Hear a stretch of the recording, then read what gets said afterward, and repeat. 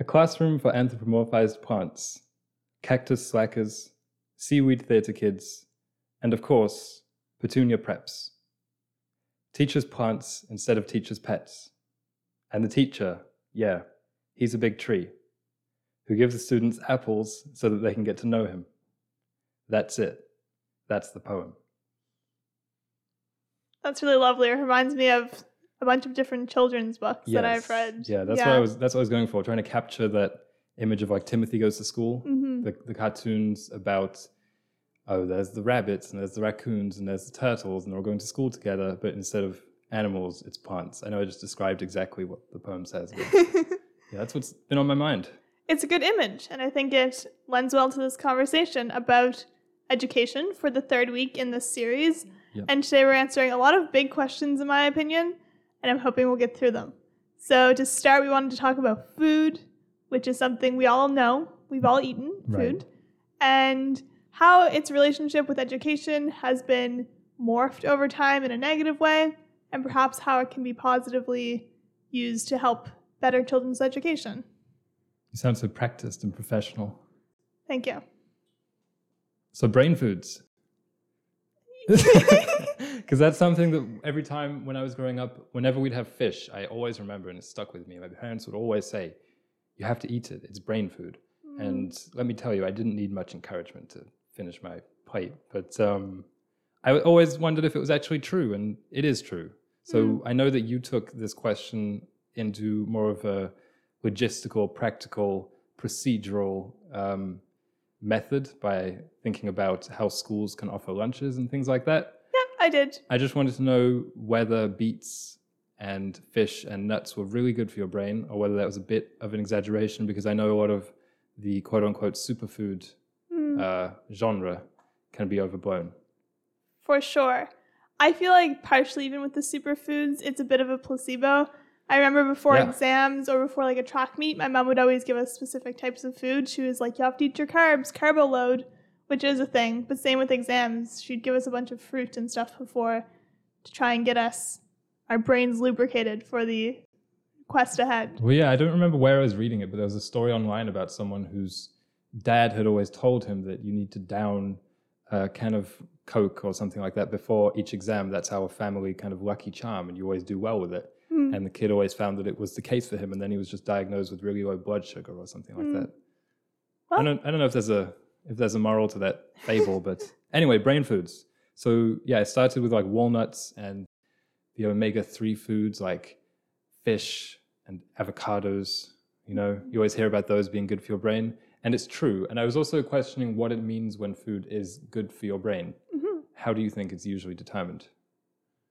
That is incredibly challenging for me to answer. I feel like in my head it helps boost concentration, so probably fats, because I feel like they break down slower than sugars. So that's why the avocados and the fish and things are good for you, but not like modified fats, natural ones. Is that remotely on track? I just meant, how do you think that they usually quantify it? Because when I hear like, oh, this is good for your brain, this makes me sound so dumb, but I know I do that on the podcast all the time. I always have the image of like scientists giving the person food after having them take an IQ test, and then they have to take it afterwards or something like that, or like memorize something. But most often what I find is being referenced is this food really reduces the risk of Alzheimer's and cognitive degeneration as you age and things like that. And I suppose they kind of extrapolate that and say, well, if it's good at preventing this, it's probably, that's just a sign of overall health. And yeah, the omega-3 foods, those are really good for that, as well as just your general learning and memory, as you said. And berries, especially blueberries, those are big anti-inflammatory and antioxidants. They can help the communication between your brain cells, which just sounds good. And I was also interested in a story about, I don't know if you've heard this, but in evolution, they always say the reason we have such big brains is because of what we used to eat, what our ancestors decided to eat, helped us fuel the brain growth generationally. And that's kind of the current theory, is that it's not even the fact that we were eating a lot of meat, it's the fact that even before we were hunting meat, we were breaking into carcasses and eating bone marrow. Oh, wow. And salt played a role in there as well. So because That's you don't see a lot of information I needed. you don't see a lot of other primates like salting their food. That's very true. Seasoning. Seasoning, exactly. Seasoning is why we are the way we are. Yeah. I'll take that into account every time I salt my food. And I don't know if it carries on today, but if it does, yeah, bone marrow. Another food is turmeric. I think you know that. This is kind of like a superfood, isn't it? Like, yeah, it's an anti-inflammatory. It gets mentioned all over the place. Its active ingredient is called curcumin, and it helps new brain cells grow. It boosts serotonin, and it can benefit memory. Yeah, I am putting together this thing for Solacene. You don't know this yet, but okay. I'm putting together a guide to boosting memory and getting off the internet. It's very much in the prototype stage, but turmeric and cocoa were both listed as things that boost memory. Yeah, I did see that. Dark chocolate. Yeah. Even like dark chocolate does have short-term, there is data to prove that it will just help you do better for a test and things like that. Because it boosts serotonin, which is crucial to your brain doing a lot of other things, not just being happy. Beets. Beets. You're a big beet guy. Yeah, and I know that this angers you because you probably always want beets to be like bad for you or something because you don't like the things that I champion and the things that I make you eat, but they contain a lot of nitrates, and these can promote the dilation of blood vessels, which generally just increases blood flow to the brain. Wow. Which is a really good thing. And the podcast I was listening to also said, and they'll also stain the heck out of a wooden chopping board. Oh, yeah, they will. I can attest to that. Stain the heck out of your fingers as well. And certain mushrooms also really good for you. And when I was thinking about food, I was like, well, it's not just the types of foods, okay? Because all the articles and podcasts and videos I could find on the subject were mainly assessing the diets and routines of confessed geniuses across time. So like mathematical geniuses, I don't know, political thinkers, just celebrities, artists who often lean towards more eccentric diets. And the podcasts and the videos were kind of making the point that, see, this person just drank alcohol and ate leaves, and and they produced the Sistine Chapel. But one, I feel like that's a fallacy, that line of thinking. And another thing that I found really interesting, even amongst the most eccentric examples, which are, of course, what kind of makes the news and what people know of, is that even whatever they were eating, it tended to be quite regular. They tended to have quite a routine and possibly even take it to absurd extremes. Like there's a story about David Lynch, who every day for I think 7 or 8 years just went to the same cafe and had the same drink and the same like baked good. And Steve Jobs was famous for being rather militant about always following like certain diets, and he'd do that for a week or a month and stick to it very closely. And Nikola Tesla, there's some stories about him always dining at the same times and things like that. So I do think that whatever you're eating, and I don't really want to be like promoting too many dietary habits on the podcast because that's not really our bag, but I do think routine is a good habit universally. I agree. I didn't think about that too much when thinking about brain foods and routine and such. But even you have to think about those eccentric examples who it's like they drank just wine and a cigarette every day or whatever, and they produced these famous paintings. It was more than anything probably the lifestyle of low stress and low inflammation, I suppose, that we have from our diets and even how we eat. And speaking of how we eat, how did you like your lunchtimes in school? My school lunches? Yeah. They were often very lonely. Yes. And it was often just me and my lunchbox, which contained, for roughly 12 years, a juice box, a yogurt tube, a sandwich or two, and a fruit or a granola bar. That was the standard across everyone I've ever met. Yes. That's what they had for lunch, essentially. Sometimes the sandwich would be subbed out for something else, but that was the general structure. Always the juice box. Then you had your water bottle as well, which you would sometimes be lucky enough to have a fountain at your school that you could fill up. Yes, yes. I remember there was this period of time where you just couldn't drink the water at our school for a couple years. So like what you brought in the morning was what you got. So if you were thirsty, too bad. And I know it's very different even across North America, the degree to which students eat at their school cafeterias or they take their lunches or they go home for lunch. But overall, the average amount of time for a lunch in North America is 40 to 60 minutes.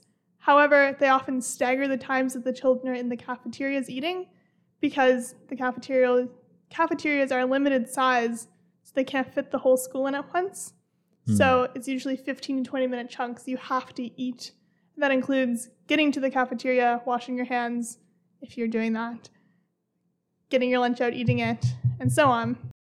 And I remember, in elementary school in particular, there was one microwave that the whole school used, and in those 15 minutes, oftentimes you'd just be stuck in the lineup with a cold lunch that you'd have to start eating because you had like 2 minutes left. And a lot of other examples like that, but overall it promotes this really negative relationship to food, which we talked about on the What's Wrong episode. But not just the negative relationship to food, the fact that you then have like 2 or 3 hours of classes after that that you're supposed to be alert for. So even if you get to eat a nice lunch in those 15 minutes, it's not going to have digested in the time that you then have outside or doing whatever. And if you forget a lunch, a lot of times in Canada, from my experience, I know it's a little different in the States, like there isn't an alternative. Like you just have to kind of go hungry if you forget it and don't have any money to pay at the cafeteria. Those were dark days. Yeah. And if you had scrounged some money from your friends, you were like, hey guys, I forgot my lunch. Do you all have some money? And they'd say, yeah. You pull your money, you go to the cafeteria to get something. Your options are pizza, baked chips, juice. Yeah. Sometimes they'd have fruit, but usually be quite moldy. Just kind of... Not healthy as well. Not healthy. Yeah. Yeah. I remember, this is slightly of an aside, but when we were in university and we had a meal hall which offered a great variety of foods every day, which was very fortunate, but there was the one station which was, as you described, more pizza-y, junky French fries. And I don't know if it was my high school brain or what, but I was convinced that hot dogs, there's something about them that are actually, they don't deserve to be lumped in with the rest of those foods. They're good for you. You did have that era. And I actually did look into it for today's episode. And why? Because I still have a feeling, because sausages are so cultural and historical and they can't be so awful for you. Like hot dogs, they're not that far from sausage shape-wise. And they're kind of colored like brains when you think about it. And they feel almost like eating a brain in a tube. I hope there's no vegetarians listening to this. Yeah. They're not going to like But no, they're not. The conversation. They're not good for you. No, of course they're not good for you. They're like the opposite to me. They're like the anti-aesthetic of health. They're just one color of pink. Like, yeah, well, no, there's no way. They took them off the factory floor or whatever it is, but yeah.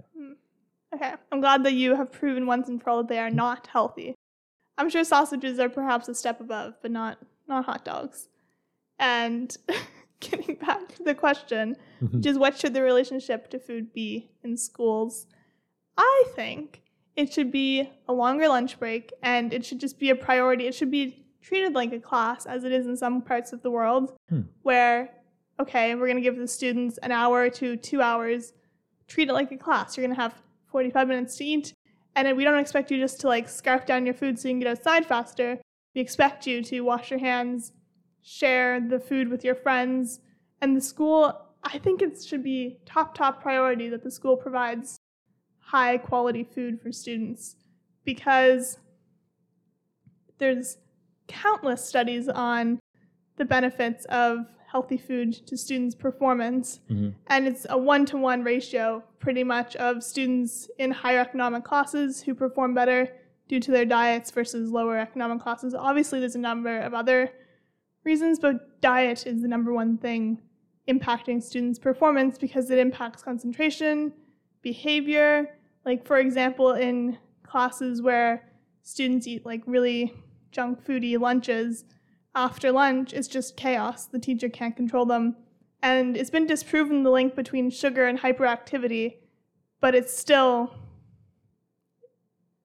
promotes bad behavior, bad foods do. Sugar? Not just sugar. Well, it's still going to give you the crash. Yeah, the unbalanced diet, nature of the diet. And I thought I'd bring forward my favorite case study of school lunches in France. Okay. In France, essentially, there is a nationwide program that says you need to provide lunches in schools, and there's different mandates that go on. Okay, now you have to have 1 vegetarian meal a week and so on. But they're not funded entirely by the federal government. They're funded by the municipalities, which is crazy to me. Imagine the mayor of your town getting together with your school chef every single week or every single month to plan out the diet for that month. That was crazy because I'm like, why would the mayor be concerned with what the kids are eating? Why wouldn't she? No, it sounds ideal. It reminds me a little bit in America where a lot of the schools are funded, or at least partially funded, by property taxes. But what it does mean is that there's an inequality because the rich neighborhoods are going to have more money for their schools. Exactly. Which is not a good thing. No, it's not a good thing. But I understand that local government should definitely play a bigger part in it. Hogwarts comes to mind. And it strikes me also that we've been a little bit too compromising, I think, so far in this episode and also in the previous episodes in the education series. I don't know what it is about the education discussion that perhaps we're just really, really not used to trying to be idealists with it. But it's like it shouldn't be a question of whether schools will provide lunches in the Solacene. Of course they will. Like this is the ideal world. This is utopia. Yeah, they can. Yeah, and learning about the lunches in France was like thinking about kids who went to Hogwarts because there are always 3 to 4 courses, it seems, including an entree, an appetizer or a side dish, a dessert, and a cheese course, which I thought you'd be interested in because you like dairy. I do, but you're the cheese fiend. I do love cheese, but you're the one who let me get back into dairy. Not let me, enticed me, because I was always like pretty anti-dairy, but then you're like, no, it seems good for you. And I feel like the fact that they have a whole cheese course in French schools is really inspiring to me. Okay. And looking into the school system in France, lunch-wise, I also started looking into its education system as a whole and a bunch of other school systems across the world and like what age they started at, what age they end at. And France specifically had a really unique start age, which is now being pushed lower to 2 years old. Wow. Yeah. 2 years old. I had never heard of that. And it's not necessarily they're going into grade primary or kindergarten at age 2, but it is a type of kindergarten in which is really focused on teaching children language because there's a lot of immigrants to France and people who speak a lot of different languages anyway. So in those families where they speak a different language in the home, the kids, if they entered school at age 6, only ever hearing a different language than French, they're going to be slightly out of luck. So the thinking behind starting them at age 2 is to learn the language. Yeah, I guess that makes sense in a globalized world. I agree. What do you feel like the ideal start age is for a kid? Yeah, I was looking into it around the countries, and it doesn't seem like there's, I mean, France sounds like a mild outlier there with 2 years old. It doesn't sound like there's that much variation. You're either 4, 5, or 6. And I was like, I don't really think it matters that much. I think it would be a lot dependent on the kid. It's probably quite obvious to the parents and those around them if they're ready for school or not. You know, there's probably some 5-year-olds who are lagging. Maybe they should go an extra year and vice versa. What do you think? That's what I was thinking. Yeah. I was thinking in the Solacene we'll have an option. I feel like the starting at age 2 is an interesting option to have if parents perhaps just don't have the capacity to prepare the kid from that young, whereas other families perhaps they do just want to have their kids at home, teach them the basics themselves. I think having the option, and then 6 as the definite 100% of these 6-year-olds need to be enrolled in school or in some kind of education. Yeah. But I think the option is a good idea for the Solacene. One thing I've always found hilarious is that within a grade, there will be kids who are practically a year apart anyway, which I know there's no way around with the current way that we do grades, which is the cutoff is September 12th or whatever it is. But then if there's a kid born on September 13th, then they are a year older than the pretty kids much a born. year older Yeah. than the kids at the end of the year. And that leads to, I feel like, a lot of really weird dynamics because those kids are just always going to be way bigger. Like, there's going to be They're always bigger and cooler. I'm sure, I mean, I didn't look up to it, but I'm sure there's data. The more popular kids, and, you know, because they're, like, faster. And they can drive first. That's true, yeah. And so I think either not having the kids in these silos of these 1-year groups, perhaps bigger age ranges in general. We were both kind of like the runts of our grade. You more so, right? With the summer birthday. Yeah, it was very small. But I was always, slightly smaller as well. I mean, obviously it evens out as you age, but at the start, it can be quite dramatic, I think, within the class, which is 100%. Which is just funny. It is kind of funny. I think there's a little bit more of a meaningful debate to be had about, or conversation to be had about when kids finish school. And again, it's like amongst the developed countries, I didn't find that much variation between 16, 17, or 18. And I was trying to think about it as in how it felt the last couple of years in high school, because we finished when we were 18. We went to school in Nova Scotia, and that's what pretty much all of North America does. And when I'm actually trying to reappraise it, I do think that it could end a year earlier. I do think that 17, maybe 16 is a little bit too young, but 17 I think is, because effectively you're just trying to determine what's the age when they become mature enough to be in society and the workplace and everything. And I think 17, because for the most part, the last year of high school is just everyone bragging about how they have better things to do anyway, or at least that's how it was at in my class. Everyone was just talking about their jobs they had or desperate to get to college, etc. Yeah, and then there were the group of kids doing the uni prep courses anyway, if you were doing AP or IB or whatever version of that you have. And so I feel like, to me, my answer to this question was stopping high school as we knew it. Yep. Those basic mandatory curriculums at age 15. Wow. And then having 16 to 18 options. So it varies across the world. Like in Quebec, they have a 1-year option that you can do after you finish. And it's called Cégep. Or in France, it's a 3-year thing called Lycée. Or in more northern countries, I think it's, or even across Europe, it's called Gymnasium. This is an intermediary between high school and university? Yeah, but it's to varying degrees across the world mandatory. So in the Solacene, I imagine kids stopping 15, but that's not the end of their education officially. Like they have to do the gymnasium or the last few years of university prep, or there could be different options. You could do vocational, you could do an apprenticeship. But I feel like at 15, kids know what they want to be for the most part. My sister was 15 a year or two ago, and she always knew what she wanted to be at that point. And I feel like those last 2 years in high school, when you're a 15-year-old in Canada, 3 years after you're 15, your spirit for life almost just dwindles. Yeah, I agree with that part, but I do disagree with the fact that with the idea that most 15-year-olds know what they want to be. Well, that's why they're not going right into university. They're going to go into a more general preparatory experience, but they have a choice. I feel like at 15 they have an idea. So it might actually be helping them to not make the wrong mistake when it comes to choosing a degree. Because it's free. Oh, it's free, yeah. Yeah. No, I do like that idea, yeah. I don't know if it's, I don't know, 15. I think maybe 16. Maybe I was 16 and have it be a 2-year program, because in grade 10, which is when you're 15, you're still learning a lot of stuff. That's true. I would say we get rid of grade 11 and 12 and have it be this kind of transitional thing. I like that. À la Cégep in Quebec.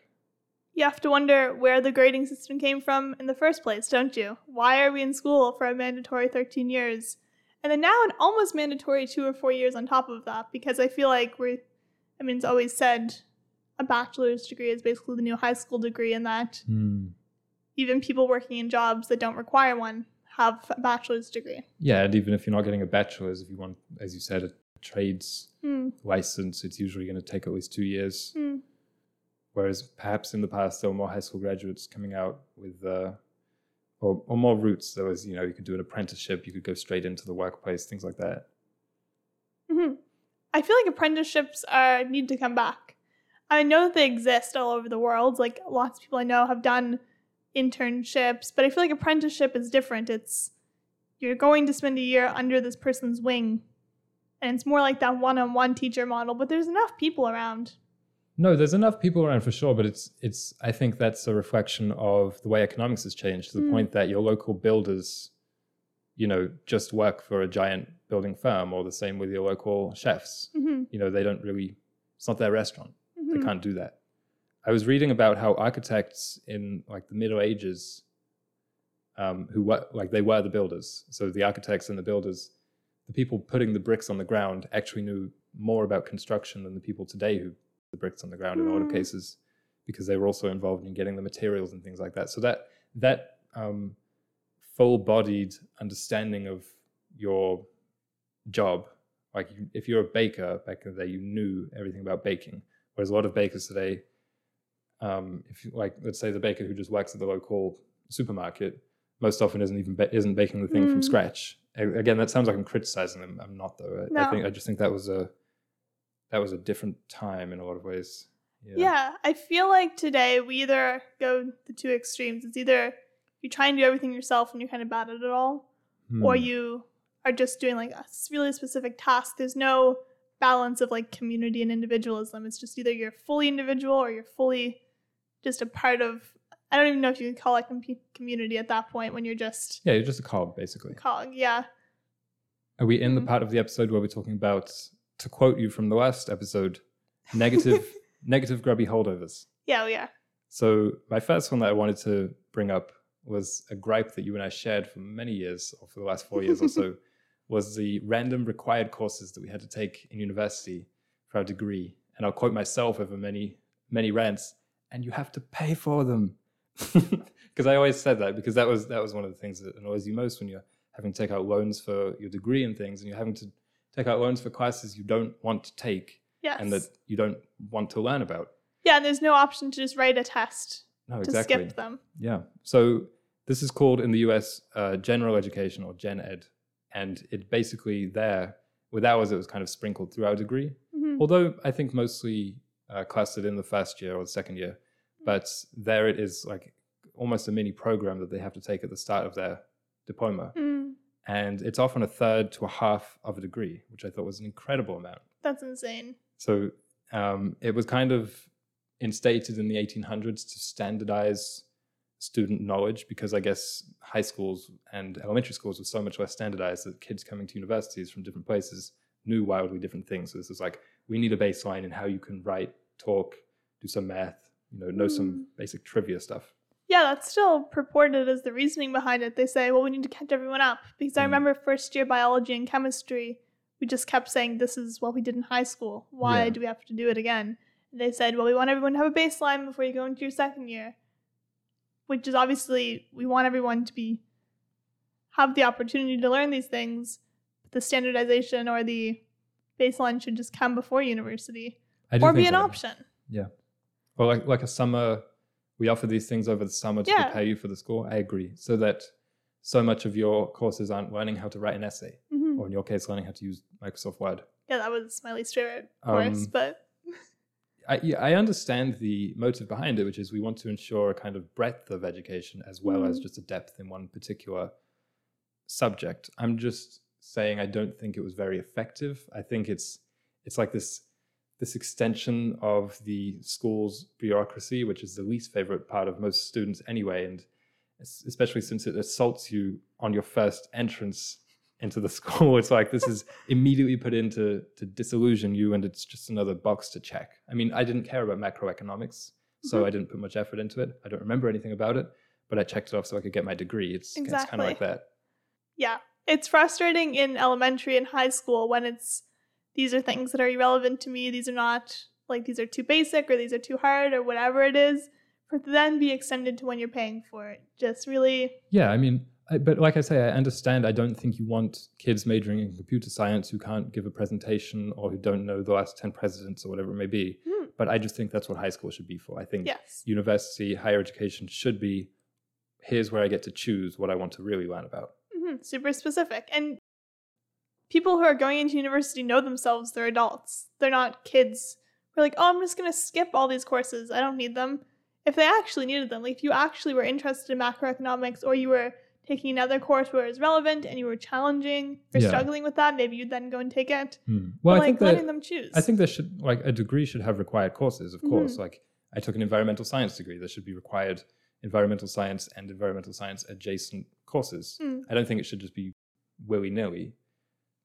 But as you said, they're adults, and if they want to take electives, they'll take electives, and then they'll learn about things they actually want to learn about. Almost everyone's favorite courses were electives, I think. Of course. But not forced electives. My negative grubby holdover that I wanted to talk about, there are many of them. Let's talk about classrooms, perhaps. Okay. Because that's one thing I always wondered. I was like, why is every classroom in this entire country identical? Same chairs, same desks, same Pearson textbooks or whatever you have you. The ceiling tiles with the dots in. Yep. I can't tell you how many hours I would just spend counting them and trying to discern a pattern. No, not discern a pattern, that. but trying to I would picture a small corner of okay, and say of the tile and say, okay, that's about 1/10 of this tile. Count how many are in it. Use it to try and estimate how many are in one tile, and then how many for the whole ceiling. And then if I was feeling especially gregarious or adventurous, try and figure out how many for the whole building. Oh wow, that's incredible. I know. But I just always figured the reason classrooms all look the same is because it's the cheapest way to furnish them. That's pretty much it. I mean, it was originally established in medieval times that a teacher would be lecturing a room full of students all in desks or whatever. And then when education became more widespread, when child labor was banned in North America, a bunch of kids were flooding to schools, and that's kind of when they stopped being cute, kind of kitschy, what's the word? One room schools. And also schools used to be, they were a little bit more ornate. Maybe there was a nice fountain or a nice yard. But because kids were flocking to sign up for school, they had to put up a bunch really quickly with multiple rooms. And so there came the kind of gross low lighting or whatever. And then again, after World War II, same thing happened. There's a ton of kids who are now in school. And that's where most of our schools that we went to were built in the 50s and 60s. And one thing in particular that stood out to me that I read about classrooms is why the windows are so dark, or why there's so few windows in a lot of schools. Yeah. The reasoning was because in the 70s, when they started trying to conserve energy because of oil shortages and such, they had less windows or boarded up windows or closed them in so there wouldn't be heat escaping to be more efficient. That makes sense. A little bit. I always imagined it was because they wanted to minimize distractions. All our lecture halls, they practically had no windows. And one thing that often annoyed me is that they never had any clocks. Yeah. Maybe they thought that the sound would annoy people during exams and things, but I just would have liked to know the time. That'd be nice. Yeah. Yeah, and there was one more thing I read about school designs, and it was that a lot of them in the early 2000s were built to minimize crime in schools. So that's why it's it was talking about the weird angles of stuff. It was so that people would be able to see you at all times. Okay. It was this, I don't even know how to describe it, but it was that the schools were just built to minimize crime within them. Well, I don't know about that, but it does make me think, as did your comment about, or your description of how we're kind of force-fed in short periods of time and not allowed to all have lunch at the same time is very prison-y. It's very surveillance-y and wearing orange jumpsuits type thing. Phineas and Ferb probably did that a lot. Yeah. Probably showed that in little parody videos. My next grubby holdover, speaking of Phineas and Ferb, the organism of the week is... No, I don't have any. I'm just joking. My next grubby holdover is no school uniforms, or depending on who you're talking to, school uniforms. Yeah.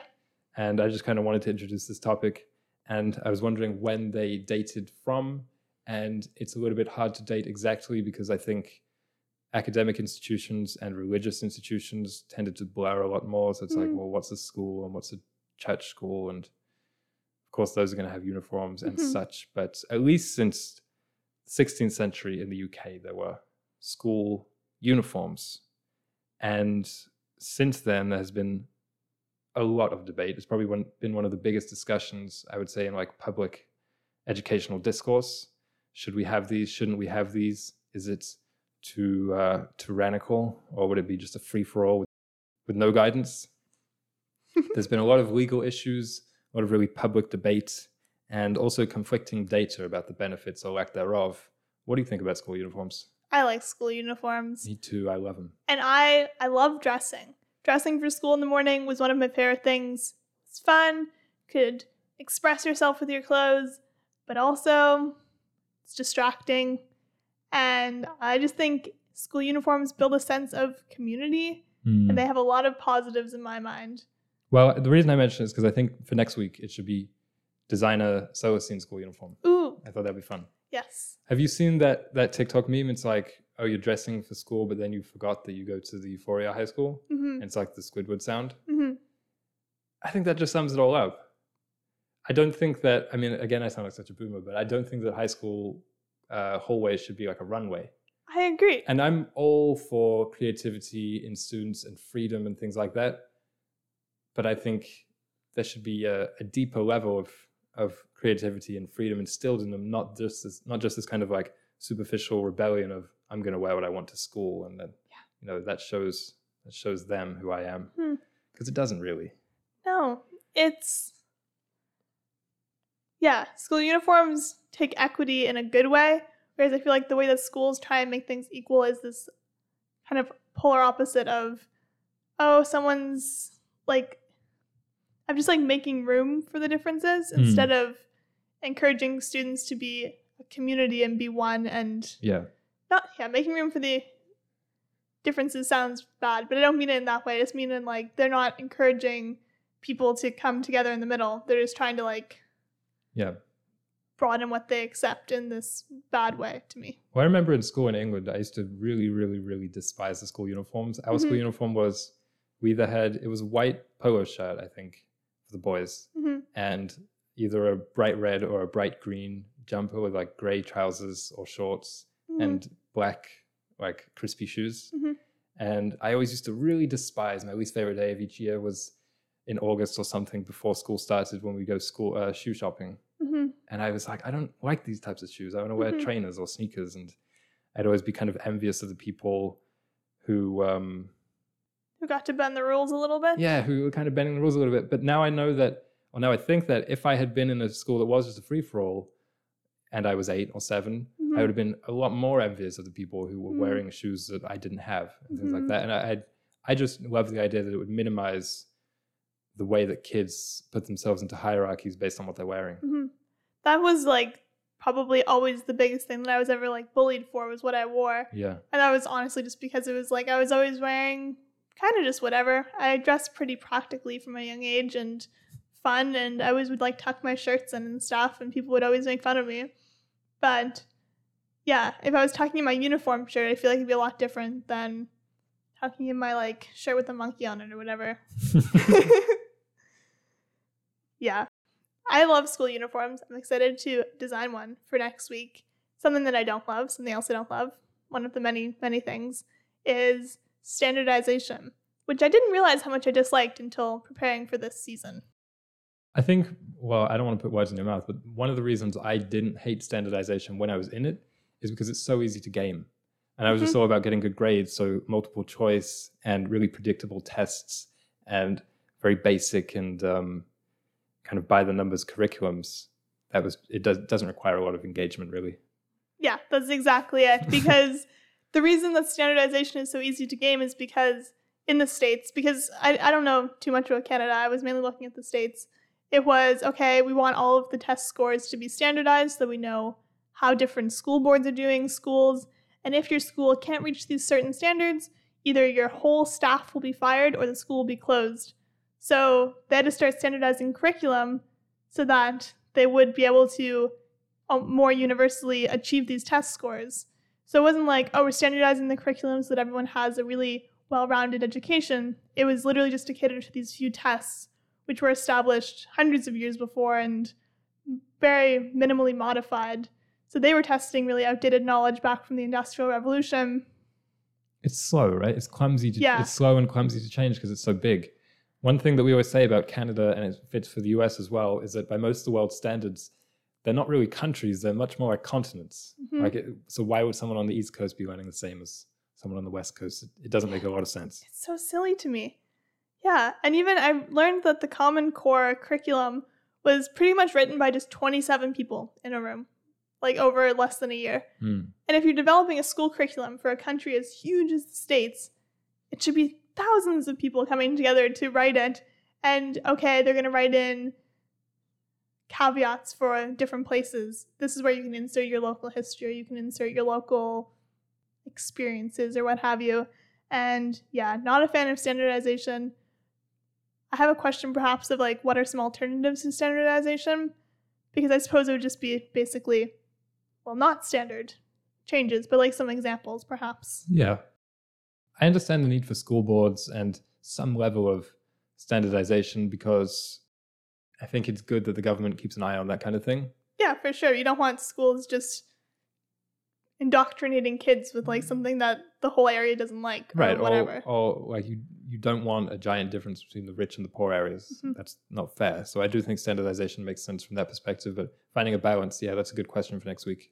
Yeah, and raising the floor. It was talking about the lunches in France. I was watching this video about it, and it said the floor is so high. Like the floor in like the most impoverished neighborhood, the school that has like no funding, their lunches are still better than anything you're going to get in America for the most part. And obviously there's still disparities, but the disparities are just so much less because of the high floor. Yeah, the dropout rate and things like that. Mm-hmm. Well, one example of a kind of relic of standardization that I was questioning was the fact that we are grouped at all just by the year that we are born in. And the alternative to this is like kind of merit-based. So if you're really smart, you move up with the kids who are doing this. And, you know, it's a little bit more like that. And I was looking at the origin of why we do that, kind of group them by their year of birth. And I think it was just because it's the easiest thing to do. As you said, once there was a rush towards schools, the expansion from the small 1 or 2 room schoolhouse, it's kind of like, well, how else are you going to divide them? And those are the kinds of holdovers that I always think are ripe for big revolution, the things that no one's really considered, you know, to any great length. And that when it was being instated, not a lot of thought went into it. Yeah. And I feel like the thing with like grouping children based on something other than age, it's always like, okay, you're starting as a 5-year-old and you're being labeled as 16. Less capable or whatever on a scale, like it's going to stay with you and that group of kids is going to be less prosperous perhaps. But if you did it in a way that was like the language was well researched and the kids weren't like told, hey, you're being held back, or like, hey, you get to skip a grade, because obviously those kids who skip a grade are always going to be above the rest because they have that boost of confidence and so on. That's why I mean it's a rocky subject, but yeah, it just strikes me again because, like I said, even the kids within a grade they have about a year between them anyway. Mm-hmm. So yeah, for sure. Speaking of grubby holdovers, the organism of the week is. Do you know what that is from my drawing? Some sort of jellyfish. Nope. It's a crab, a horseshoe crab. Well, I don't think it was drawn very well then. It's one of the oldest organisms on Earth. Wow. 300 million years old. Can you believe it? Take that, humans. Yeah. They look like prehistoric crabs, but they're not crabs. They're in the family of creepy crawlies. They're like sea scorpions and other things that are creepy and crawly. They have 10 legs. They have 10 legs? I'm not seeing that. I see one stick. This is their armor. They have this armor on top of them. Which, I need to describe it. They have a little armor. Yes. And then they have these kind of spiky things coming out of the armor and a really long tail. And then underneath the armor is a bunch of eyes. No. Yeah. But they're underneath. You don't have to see them. Legs and all of their organs and everything. Their brains. They're found in almost all of the oceans in the world. And they change areas based on season and like season of their life. And during full moons, new moons, and high tides during May and June, hundreds of thousands of them crawl onto the beach in Delaware Bay. That sounds terrifying. I would not want to be there. How big are they? Did you see a picture of them? Yeah, they're like 12 to 18 inches. Diameter. Does it look like something that would creep me out? Yeah. My family loves the story of when we were on a beach and I was young, and I think I don't know if I touched a crab or just saw one, but they say they've never seen me sprint so fast and so far, just across this crowded beach, and I'm pretty sure I was screaming all the way. So crabs, yeah, I'm kind of creeped out by crabs. Yeah, so that's why I did a pretty simple drawing. I appreciate that, yeah. Yeah, but yeah, super old, and I also thought it was cool that they change areas based on age of their life, because I feel like when we're talking about kids and when they should start school and such, it's a question of them moving around, not being in the same classroom for 13 years. Yeah, that's a reach. It's a reach, but I went there. And they also kind of move around in schools of fish. Oh. My last grubby holdover is the lecture. not the entire, I'm not kind of writing off the whole form of it, but I'll say the lecture as the dominant or even sole form of transmission of information. Yeah. Because, I mean, again, it's hard to date when people listen to one person talking, but even from a formal, organized standpoint, it dates back to at least the 5th century BC in ancient Greece, as we mentioned in our zine, the education zine available now. Yeah, that idea of someone giving an unbroken diatribe to explain a concept to other people, perhaps younger, who don't know the concept, makes a lot of sense, especially in a world where there are no books or internet. In a world where we do have books or internet, doing that solely as the most efficient way of teaching kids everything for 12 years seems a little bit outdated to me. Qu'en pensez-vous? I agree. That's not how we learn for the most part. The best way in my head would be some kind of hybrid where people get to explore the concepts on their own, be it peruse books, they just set out a bunch of things and you try and make the connections on your own, and then the lecture afterwards to reinforce and say, okay, you thought this, you're right, or you thought this, you're wrong. Yeah. And so on. So I think lectures as supplementary. Lectures are like one of the best ways that I learn. No, I love lectures. Yeah. But it's like, it can't be just lectures. Yeah, that's the thing. There's so many lectures I've forgotten. Exactly. There's a few that I remember, though, and those are some of the highlights of my life. So some of the really great lectures. But yeah, having them be the sole thing. I had this idea, this is just maybe a radical idea, but a school that is just tests. So every class, you're being tested. And, I like this idea from this anime movie called Ocean Waves. There's a giant scoreboard on the wall that all the kids are like, on like a league table, kind of graded. Yeah. So it's all about assessments. And Okay. everything all the learning is done independently, except for maybe there are some classes where it's like troubleshooting classes. Troubleshooting Tuesday. Okay. I hear you. It's an interesting idea though, right? It's an idea. Well, okay, you might not like it because you don't like the kids being pitted against each other or whatever. But, I don't, But it would work. I think it would work. Yeah. Hogwarts, again, with like the points. Also, I think that, since I already mentioned, I think Timothy Goes to School and Hogwarts and Ocean Waves, and I was going to mention Dead Poets Society. For next week, we should have a question, which is our favorite examples of education in media. Ooh, I like that a lot. Yeah. As you know, I'll probably just pick Hogwarts, but you never know. I might be able to find something new. That's all my grubbies. All your grubby grapes? Yeah. Yeah. Some of my final things for this episode were about how we rely so much on phones. Our question from last week was, how do we internalize knowledge in a world of externalization? Phrase something like that. Yep. And it was hard to think of this because it's been so long that we relied on, even like since the dawn of writing, we've relied on externalizing knowledge.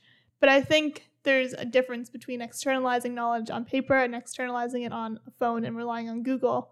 Because I read this good quote and it said, it's not that your brain's like stupid or something. It's just that it moves slightly slower than Google. So you're always going to go to Google because it'll be faster than you having to wait a couple days for that movie to pop into your head. Yeah. And the way that our brains organize knowledge is like shock-based, basically. So like the most shocking things you ever experienced, you'd recall immediately. If someone said, oh, should you like feed a dog and like have your face up in their face? You'd be like, no, because you were bitten by a dog as a kid. It's true. But being on Google is the most mundane, no danger, yeah, nothing memorable about it activity, which is why we also tend to remember things that other people tell us a lot more, right? Exactly. Because fundamentally it's terrifying to talk to people, not just if you have social anxiety, but even if you don't, it's knowing what humans do, and it's a scary idea. Yeah, and you always remember the questions you got wrong in class way more than the ones you got right, because you're embarrassed. Yeah, I like what you said about like Google's going to know that movie way before you do, because something I wanted to mention in last week's episode but forgot to, in support of the idea that there's a real joy to learning, is how often you will have a movie in your head and you're like, oh, I want to know this movie, and someone will say, I'll Google it, and you go, no, don't look it up. I need to figure this out by yourself, because there's a pride to it, right? Like you want to prove to yourself that you can remember something. Memories don't really get exercised that often anymore. So I would say that last week we were kind of making the case for why we should be trying to reintegrate or re-internalize all this knowledge. This week we're going into more practical methods of how we can do so. So I started out with just mindfulness, which I think we maybe overuse that word on this podcast a lot. But in this case, I'm talking about a deliberate awareness of what we're learning, how we're learning it, and why we're learning it, and what we actually want to be learning. Because I think so often with the internet, hopefully this isn't an experience unique to me, I go down rabbit holes of things, and then it seems so important in the moment. And then afterwards, I'm like, why was I looking at like celebrity heights or, you know, different types of shoes? And you don't remember most of it because you weren't actually that. You weren't intentional in learning it. You weren't actually that invested. It's just that the internet can make things seem like a choose your own adventure. It's like, okay, I read this page. It's directing me to this page. I have to do that.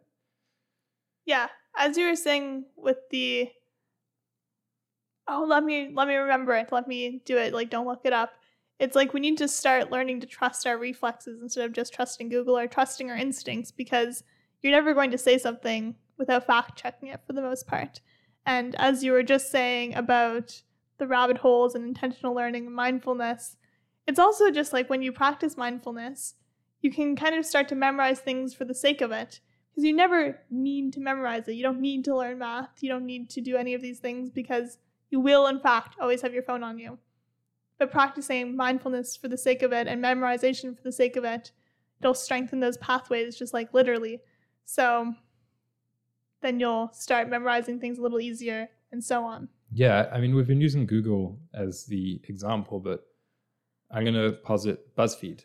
So let's say, not the quizzes, but let's say you read an article about, this person's just been cast in a movie that you actually do care about, and you search it up and you read the BuzzFeed article, and it's like, okay, I got my information. Oh, he's playing him. That's cool. You scroll to the bottom, and then there's 3 recommended articles. This other movie is also starring this other person, and you click that, and it keeps going. Like the recommendations at the end, right? So I'm going to say maybe a concrete tool to try and promote mindfulness in this way is to never click links, because links, generally, you didn't search for them. That's a really interesting point. I like that. Why be at the behest of an algorithm like that? Kind of. That's really powerful. Like, I don't know how else to put it, but it's how we feel. You go on TikTok or Instagram to do one thing, and then you get sucked in because of an algorithm, and that's just controlling you and then decreasing your concentration and literally your brain's capacity. It's frustrating to me. I think the mindfulness, it's like it was never needed in history because it was never so easy to accidentally learn things that we didn't want to. But today I know so many song lyrics, and I know of movies that I've never watched, and I know politics of countries that I don't belong to, you know, and I never really tried to learn any of those things. It just kind of happened to me. So I think we need to be mindful and set up barriers and say, no, I'm only going to let in certain things sometimes. Yeah, it's also proven that we remember things that people say to us way more than anything we read or just kind of come to at our own, because our brains value relationships. So another kind of practical tool is socializing. And I also am going to say write, don't type, and say things out loud. Because, you know, when you have to memorize a phone number or you have to memorize a certain address really quickly, you have nowhere to write it down. You just say it and say it and say it because it solidifies it in your brain. And same with writing. Like writing stuff on paper, you're forging something that didn't exist, whereas typing is fleeting. Yeah. No, I definitely agree on the writing versus typing thing. I also think that having a distinct place for the internet, we've extolled the virtues before of the computer room. So not always having your phone on you, I think that can be a good thing, because that way you're walking around without a safety net. And when I was trying to prepare for this episode, I was thinking a lot about the analogy of learning your way around a city or learning your way around a place that you don't know very well, with new streets, and maybe you don't recognize street names, maybe you don't even speak the language of the city, and you don't yet have that kind of visual memory of, oh, well, I know this building or this corner, you know, and I know where this place is in relation to that. And I was thinking that when you have your phone on you, I won't say you never learn the city, but it takes you a lot longer time than if you just didn't have the safety net, right? Because you don't have to. You don't have to know your way around at all. Yeah, I read this quote of stop feeding your comfort zone, which is what you do when you're constantly referring to a map on your phone, or you're constantly referring to the same recipe. Like you said last week, you're feeding a comfort zone, a space that you're comfortable in, so your brain's never going to expand and build new pathways. Yeah, I actually found a whole article about this, which was called The Dangers of Externalizing Knowledge. And I have a quote written by someone called Devin Coldway. It was a blog post. And he said, while consulting the GPS means you don't build an internal map of your neighborhood, consulting the external knowledge of the internet means you don't build a map of your entire intellectual world. So it's like, oh, wow. That idea of being geographically clueless, which, I mean, some people are just geographically clueless. Like I happily admit that about myself, like with directions and knowing where I am physically, I'm probably in like the bottom 5% for the whole world. Very, very bad at it. But it doesn't mean it's not something that can be trained and improved at. And as you said about comfort zones, it's not good to just say, well, directions, I'm hopeless. Good thing I have Google. Yeah, that's exciting to know that we can change our brains. We always act like they're fixed from the age we're 8, but no, we can change them. We can retrain ourselves to be readers and to be writers and to be creative. Another thing I like about the computer room is that, I mean, let's say in the solar scene, in the magical future utopia, everyone also has a computer room, so they don't have their phone on them. I think it would be easier to talk to people in real life because, let's say, in the elevator, they can't just be like, oh, what's happening with Jack Black? You know, if someone else walks in, so they don't have to awkwardly interact with them. Yeah. And another thing is that I think it would actually incentivize a more positive use of the Google, of the internet, because you would pretty much only Google things. Or let's say your living room is like your home base, and that's where you have your computer, and that's where you kind of are, for the most part, learning. And then you're going out and doing your work and doing your exercise and doing your hanging out with other people and doing your travel and things like that. And along the way, you're having observations and you're, oh, that looks cool. I want to know a little bit more about that. And this looks cool. So you actually have to remember them, or at least write them down before you go back to your base and kind of research them, instead of just saying, wow, that's a cool shirt. I'm going to look it up right now. Yeah. It's going to strengthen your memory, and maybe you could tell me like, oh, that was actually stupid. Exactly. And you don't look it up. Yeah. I feel like there'd be a lot of those. We both looked up the Weeble Wobble song before bed last night. So right. There was that. Was that necessary? No, it kept us up for an extra 10 minutes. Could we have let the debate just simmer? We could have. This is like an intervention, but yes. I think the only other thing I had for this was that we need to organize our spaces better and our artifacts better, because it's like, okay, someone writes down their phone number, instead of just immediately putting in your phone, maybe you write it in a journal where you keep people's phone numbers. And the act of writing it down, or the act of putting a date on the calendar, you're going to remember way better than if you just put it in places space. For each thing. Yes. Instead of just the digital pit for everything. Yeah, because then you have the physical map of your space in your head, which you can refer to, instead of just the dimensionless iPhone. Yeah, I had a final thing, which was a way of improving your memory and internalizing your knowledge was to actually practice doing so, practice memorizing things.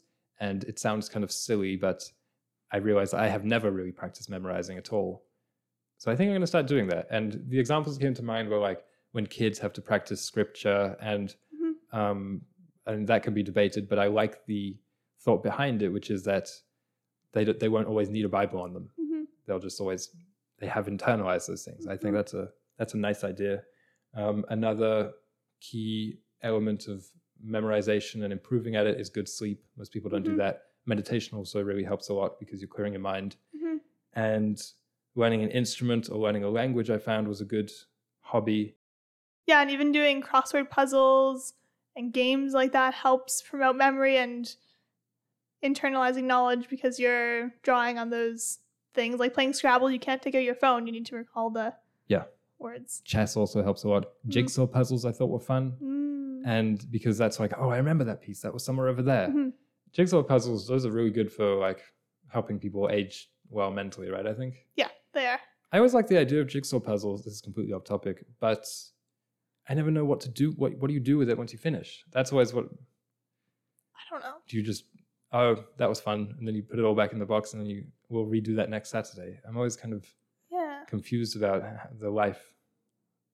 Because you could do the same jigsaw puzzle again and again, and it's not going to get that much easier, because it's about finding the pieces. I don't know. Maybe that's a question for next week. What do you do with jigsaw puzzles when you're done with them? Dancing also apparently is another practice. I didn't know that. Because you have to learn steps. Yeah. I have never learned to dance, but perhaps if you kind of break it down so it's more like math, because that's who I am, maybe I'd enjoy it more. Perhaps. Yes, I did ballet for most of my life, so maybe it helped improve my memory. I don't know if it did. I also came up with an activity, which was just to practice recalling things. So like, let's say you make a list, like a grocery list, and you have like 10 or 11 things on it, and you say, okay, I wrote this in an hour, I'm going to try and remember it. It reminds me of the Nintendo game designer Shigeru Miyamoto, who always says that one of his lifelong fun activities is he'll see something in real life, guess the length of it, pull out a ruler, and see how close he was. In terms of saying that's like a fun activity, that's about the level of it, I think. Yeah. It's very wholesome, and I don't know, I like that. Yeah. It's like a secret power. Exactly. And I feel like memorization today is a secret power. Imagine if someone asked you the name, who is that actor in that movie? And you just always have it. Like, that's your niche of things that you remember. I like that. And I feel like people used to always know poems. Well, what about this? Let's say you meet someone, here, do you want to put your number in my phone? No, just tell me. My cousin used to do that. And he's a year older than me. Yeah. I remember one time he was like, I forgot my phone at home. Can I use yours? And I was like, sure. And I was like, do you know their number? And he's like, yeah. And he knew everyone's number. I'm like, do you know my number? This guy I talk to like a couple times a year. He's like, yeah. I was like, what? In middle school, there were probably me, and I think at its peak, it got to about 11 or 12 of us, other kids in the grade, who would memorize each other's locker combinations, like always peek and learn them all. And none of them were written down. And we used to just switch them to annoy people. So every time you go to your locker, you'd be like, because someone had switched it. So you had to run through like 11 combinations. Yeah. Each of them being 3 numbers. And now I'm really impressed I could do that. It's funny. Yeah. I didn't know that about you. Yeah. Yeah. I was a real trickster. You still are.